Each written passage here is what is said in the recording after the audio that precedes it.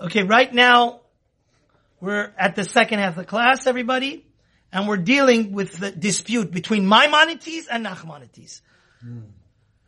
Maimonides says the same way it's not considered sexual immorality that you have to sacrifice your life for Esther to sleep with Achashverosh because she was single, right? It was just like maybe eating non-kosher, right? The same way for a Jewish man to sleep with a non-Jewish woman is the same thing. That's the opinion of the Rambam.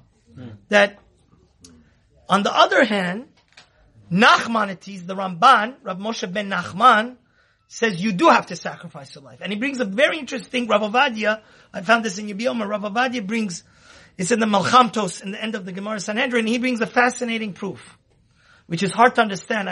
If anybody would email me, I'm going to put my email at the bottom of this class, email me what the answer is, I'd be fascinated to know. There's a fascinating Gemara actually, that two princesses, female mayors, got attracted to rabbis and they said, you have to sleep with us. So let me read you the Gemara.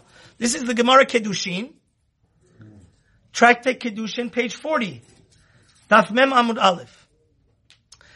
There was a great rabbi called Rabbi Sadok. So I'm reading for the Gemara verbatim. Rabbi Sadok Tabia Matacha. There was a madam, how does Art Scroll translate it?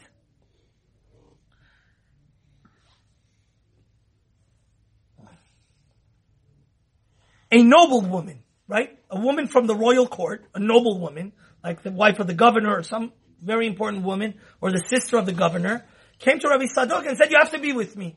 You have to have sexual relations with me. So you know what Rabbi Sadok told her? He said, well, you know, I'm very weak. My heart is weak. I need to eat some food. So she said, no problem. She got her servants. She said, make the best pig or, Frankenblanks, non-Jew though? Yeah. Okay. So they wanted to serve him non-kosher food. So then Rabbi Sadok would have the power for them to be together sexually. So the Gemara says very interestingly that she lit the fire. They lit the fire for her. And then guess what Rabbi Sadok did? He went and sat in the oven. He went and threw himself into the oven. So then the woman went crazy, the noble woman. She said, what in the living daylights are you doing? I thought you wanted to eat so we could be together. Why are you, going and sitting in the fire? You're going to burn to death. He said, whoever does this deserves to do this. If I'm going to be with you, I'd rather. So then she said, come out. I didn't know this is such a serious thing. I thought you would like to be with me. And so she said, I'm not going to force you to be with me. Once he did such a thing that he was almost on the, you can't last too long. In the oven, right? So, then there's a second case. Rav Kahana. Rav Kahana was obviously a Kohen, and he was he would have been eligible to be on the front page of JQ. Rav Kahana, now this is from 2,000 years ago. This is from the Talmudic, this is not Meir Kahana. This is from 2,000 years ago. So again, a noble woman came and said, you have to be with me. And you also have to understand, people, historically, the life of the Jew was very cheap, right? Every page of Jewish history, blood and blood and blood drips from it. They would kill us like flies. You know that. Mm-hmm. From the Muslims to the Christians, the Christians were much worse. The Muslims, at least, most of the time did protect us and not want to do inquisition or like totally wipe us out like Europe. But, so, Rabbi Kahana, no, but there was never a Holocaust in the, okay, 1 second. And you wonder why I don't vote Republican. So, next idea. So Rav Kahana, what excuse did Rav Kahana give her? Rav Kahana said, okay, you want me to be with you, you noble woman, the Messiah. Give me some time. I want to go put on some perfume, comb my hair, make myself, take a shower. So Rav Kahana went and did that. Shh, guys. You guys, come on, seriously? It says, Azal Ishkat Nafshi. It said that Rav Kahana went and actually did put on perfume and they took a shower and became very attractive. And he went to the roof and jumped off, committed suicide. He would rather die than not be with her. And then actually a miracle happened here that Eliyahu Hanavi caught him. So it says, Atratan Eliyahu Hanavi got mad at Rav Kahana. He said, I had to go 4,000 miles from across the world from a bris to come here to save you. He jumped off. So Yeah, but he caught him. He was caught by an angel. Oh, an angel. Okay. That angel was none other than Elijah, the prophet, right? So, actually the Gemara is a fascinating Gemara. The Gemara says, whenever you're willing to sacrifice your life and not do sexual immorality, a miracle will happen for you. And it brings these two cases as a proof, right? So anyways, Elijah came and he says, Mi garim la aniusa, yav le. So Rav Kahana said, okay, why did the noble woman get attracted to Rav Kahana and want him? Because Rav Kahana had to sell in the bazaar of Rome. He had to sell in the marketplace because he was very poor. So he had no other choice. What, is he going to die from hunger? So he had to sell like shoes. I think it was whatever he was. I don't recollect. He was a very lowly job, like, 99-cent store. He was just trying to sell stuff. So Elijah actually gave him a chest full of dinars. Because he said, the reason she became attracted to me, if I would have had a more noble job, right? She wouldn't have thought, she thought I was a lower class person, and then she was kind of demanding me of being with her. So that's what happened. This is exactly, gentlemen, why Nachmanides, now listen, Nachmanides comes to the conclusion, what did we say, gentlemen? Nachmanides argues on the Rambam, and he says that you do have to sacrifice your life and not be with a shiksa, with a non-Jewish woman. Because he says, first of all, he says that it's inconceivable to say that Rav Kahana would sacrifice his life if he didn't have to, right? Because the Ramban holds like the Rambam. Don't be a wise guy. If he's not trying to convert you to Christianity, eat the cheeseburger, go cook up a barbecue, because he's just doing it for his own pleasure, right? He's not trying to, the fact that you're desecrating Shabbat or eating the cheeseburger is not a symbol that you're becoming part of his faith. So, then, it's a very strong question. Why would Rav Tzadok and Rav Kahana be committing suicide?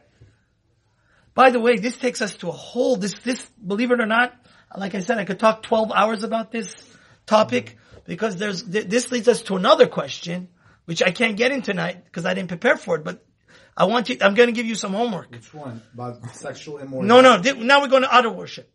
Idol worship? Idol worship also, you have to give up your life. Now, which one's worse? Idol worship or sexual immorality? They're the same. Both of them you have to give up your life. Really? Right. So I would have to go kill myself right now. No, one second. Same. I gotta love this controversial topics. So it says like this. I just wanna bring an idea for you guys and think about this. Maybe next time we'll talk about this. If you guys Wait, death is funny now? What happens is, let's say there's a crusade going on. You know what the crusades were? Yeah. When the Christians wanted to go conquer Jerusalem, every Jewish town they would kill everybody and try to convert everybody, because they wanted Yamach Shemo, cheese and crackers, to come back, right? The second coming. Now let's say you're the rabbi. What happened is a fascinating debate happened. There was a certain rabbi in Europe, a great rabbi, like a chief rabbi of the city. You know what he started doing? He started killing the Jewish children. What?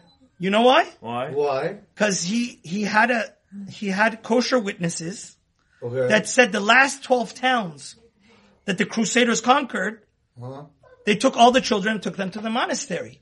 So all these Jewish children are going to end up what? Christians. You know, one of the chief people in the Catholic Church to this day is a Jew.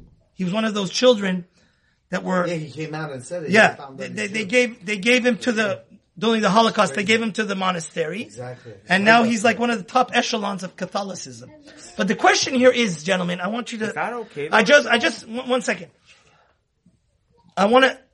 This that we say, you have to die and not commit the sin, right? Does that mean you have to be passive and say, yeah, shoot me in the head. I'm not going to do idol worship. I'm not going to sleep with a married woman. I'm not going to be a murderer. What if you sleep with a But, gotta kill yourself? can you even go so far as kill yourself or kill other people? So it seems from this Gemara that they were not only willing to be killed, murdered, Rav Tzadok and Rav Kana, they're actually willing to jump into the fire and jump off the roof, which because it was a big debate actually amongst the medieval rabbis. Because a lot of called this rabbi, they said, you're a Nazi, you rabbi. Why are you taking the Jewish children and killing him? You know what I'm saying? He was saying that, well, what do you want them? You want them to become priests? You understand? So that's a whole other element to this class is that to die, to sacrifice your life. That is funny. Do you have to be passive? Or can you even proactively go commit suicide for them not to do that? But be that as it may, the Ramban holds like this. The Ramban says that because of these two Talmudic cases of Rabbi Sadok and Rabbi Kahana, that they went and they were willing to die and not sleep with the shiksa, with the noblewomen, the Roman Greek noblewomen. You have to sacrifice your life and not do that. So at this point, we're going to finish the class, and obviously we hope that, again, I would be doing a disservice to our Iranian Persian community if I wouldn't end off the class, because it really does break my heart. Those women that are Jewish, but in their heart and soul are acting like idol worshippers and their God is money, God is going to, unfortunately, hold them accountable. Because in life, God bless my Rosh Yeshiva. He was the most greatest and holy man that I ever knew. Yes. He had the most integrity, Rabbi Shmuel Yaakov Weinberg. And he said, if you're a woman, and I had a lot of online requests, because I gave a class a few weeks ago, what good qualities should a woman look in a man? A man should always sell everything and marry the daughter of a Torah scholar. But what should a woman look for? And everybody knows that money does not bring happiness. Money brings comfort. And I'm giving a big cautionary tale to all those women out there that want the $10 million mansion and the Maserati and the Mercedes. This is totally wrong. Today, a lot of people are idol worshippers, and their idols is not the cross. It's the dollar. They're willing to work on Shabbat. They're willing to turn away dozens upon dozens of good Jewish boys that would make a good life for them. Maybe not the most comfortable in the beginning, but that's what life is about. That, I love it how in the Kollel communities, the Orthodox communities in Israel and the East Coast,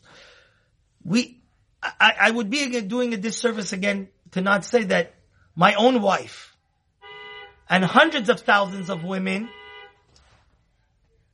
in Israel and the East Coast are modern versions of Esther, because they're willing to work and have their husband become a rabbi and study, which is the total opposite of what we're seeing in the LA community here. But ultimately, what is leading countless of our young men to go and do these terrible sins, which I hope you didn't come out of this class thinking it's not as terrible as, because according to the Rambam it isn't, but this society, this has to stop. Because I can guarantee you, if you want a good life, then of course the husband has to be making a few $1,000s to put a roof under their head and, wine and dine her a little. But the best advice I have 5 daughters myself. The best advice I could give to those young ladies is that you need a good husband, a good heart. He fears God. And if every criterion for you is money, then you may end up with a guy. I mean, you might as well go marry an ATM machine or a bank, if that's the case. Now, of course, I know of a case personally a girl married a very, very prominent doctor. He was a surgeon, but he was cheating on her. So this woman had to get divorced from her. Wouldn't it have been better for this young lady to have a different criterion of who her husband should have been? So to those women, let's know that ultimately this holiday is named after Esther, right? It's not called Megillat Mordechai. Because in the end of the day, Esther did the ultimate sacrifice. She was willing to go and sleep with this pagan king, which was torture to her. I could guarantee it was torture. Wouldn't Esther want to marry a normal Jewish man? She was a prophet. It's like telling, but she's not the only Jewish woman. Yael also did such a thing. You know, Yael went and had relations with Sisera, and off the record, there was a second reason why Esther was allowed to do what she did. You know why? Even let's consider that, according to your problem, that she was married to Mordechai. She was an exception to the rule. She was one case out of a million that you may make an exception. Why? Because she knew through the prophet Mordechai and her own prophecy that she was the Messiah of the Jews in that certain, right? The salvation of the Jews had to come to her, right? So for her there's a concept that again, I don't want people to abuse, but it's a Gemara in Nasir. It says it's better a sin done for the sake of heaven more than a mitzvah not done for the sake of heaven. So Esther had this, you know what I mean? The Gemara calls it Hora'at Sha'ah, right? Imagine what she's doing. Okay, she may have been a married woman sleeping. First of all, we could presume that she was passive in the sexual contact with him. She was like the ground, which is one of the answers of the Gemara. And also, she was a prophet and she was saving the entire nation of Israel, as Yael did. So, may in the merit of Purim, God help us that we should have happiness. People, and I beg both the Jewish men, they should also not be idol worshippers. Their idol is beauty, external beauty. Are you a supermodel yourself that you want to marry a girl that, you know, I'm a matchmaker and I've been doing it for almost 17 years. A lot of the boys also, they're at fault also. So when the boys are looking for a supermodel and the girls are looking for a millionaire, that's very bad. But I want to end off with a story. This is one of the favorite stories I heard this year about a woman. And I just want to say that I'm so proud to be a Jew to know such women exist in this day and age. There was a woman in Lakewood, New Jersey, a human being just like me and you, and her husband was learning in rabbinical postgraduate for 10 years. And they were not from a wealthy family. Neither her family was wealthy. And, you know, there's tuition. They had a lot of kids. And finally, the husband was such under stress because every month he had no savings and he was just getting by his life, paying his mortgage to the last penny. So he went to his wife one day and he said, listen, it's a great thing to devote your life to Torah. But I talked to a gentleman in the yeshiva in the kollel and he found a wonderful job in Manhattan for me. From next week, I'm out. I can't take the financial stress anymore, right? I have to buy, it was Passover, it was right before Passover. He said, I want to afford to buy good clothing for my kids. I don't want them to walk around with, ripped shoes. And it's so funny, like I was saying, some people are they're expecting hundreds of millions of dollars from the husband, and others, and the people don't, they already have enough money to buy clothing for the shoes. So the wife said, under no circumstances I'm going to let you do this. She was Esther. She said, you have to learn more. So you know what she said? She said, here's my wedding ring, my diamond ring. Go to Manhattan, 47th Avenue, and sell it. Then the husband felt so reluctant. She said, I've never bought you jewelry in these 10 years. And this is the most sentimental thing you have from me. Wow. She said, no. So for all women, even if it means that you could learn 2-3 more months, 1 more month in Kollel, she said, I'm not taking no for an answer. Is it your ring? No, it's my ring. Go sell it. God bless her. The husband, she took off her wedding ring. This is the only jewelry she had. Her diamond ring, gave it to the guy. The guy went to 47th Avenue, as your brother would tell you, Nathan. A lot of those diamond dealers and jewelers are Hasidic Jews, right? So she goes to the gentleman, the kollel guy from Lakewood, New Jersey, goes to 47th Avenue, and he goes into a Satmar Hasid's office. He says, I want to sell this ring. So the guy takes out his loop, right? He looks at the quality of the diamond. He said, the maximum I could give you is $1,000, but I would beg you, my brother is more well off than me, and he's more sophisticated than me. He may give you a better price. So go down a few more blocks down 47th. Here's his address. So he sends him to his brother's diamond shop. Quickly, he calls his brother, the Satmar Chosid, and he says, this is very fishy, this story. He didn't explain to me why he's selling a diamond ring, but usually rabbis do not go around selling. It looks like an engagement ring, a ring that you gave. So the guy goes to the second brother's jewelry store, and the brother says, you know, the second jeweler, which was also a Satmar Chassid, says, I'm baffled. Why are you selling this diamond ring? So he tells him the whole story. He says, I don't have any money. I don't have money to buy clothing for my children for the new holiday of Passover. I said, I want to go start working in Manhattan. My wife said, no way, Jose. And she gave me your diamond ring. So he took the diamond ring and he says, okay, I'll buy it from you. He gave him a check for $10,000. The kollel guy was shocked because it really was only worth $1,000. He said, why are you giving me so much money? He says, if your wife believes in your Torah study so much, I also want to be a partner in it. Huh. So here's $10,000. Wow. Take it and go. True story. The guy walks out of the store. The chassid walks after him. He said, you forgot the ring. The ring is also yours. Wow. So we hope, I mean, this is just above and beyond the call of duty, but I think the story shows us that, you know, those people that think Hasidim are bad people, it's the same thing that the anti-Semites think. You know, we just, in this day and age, it's the best of times, like Charles Dickens says, and the worst of times. Unfortunately, there's a lot of assimilation.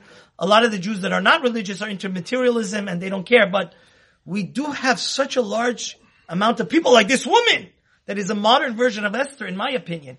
So may Hashem help us. Amen. That all our sisters, all the Jewish women, at least have half as much as love of Torah as this woman did. May God bless you all. Have a wonderful Purim, and I'm ready for questions.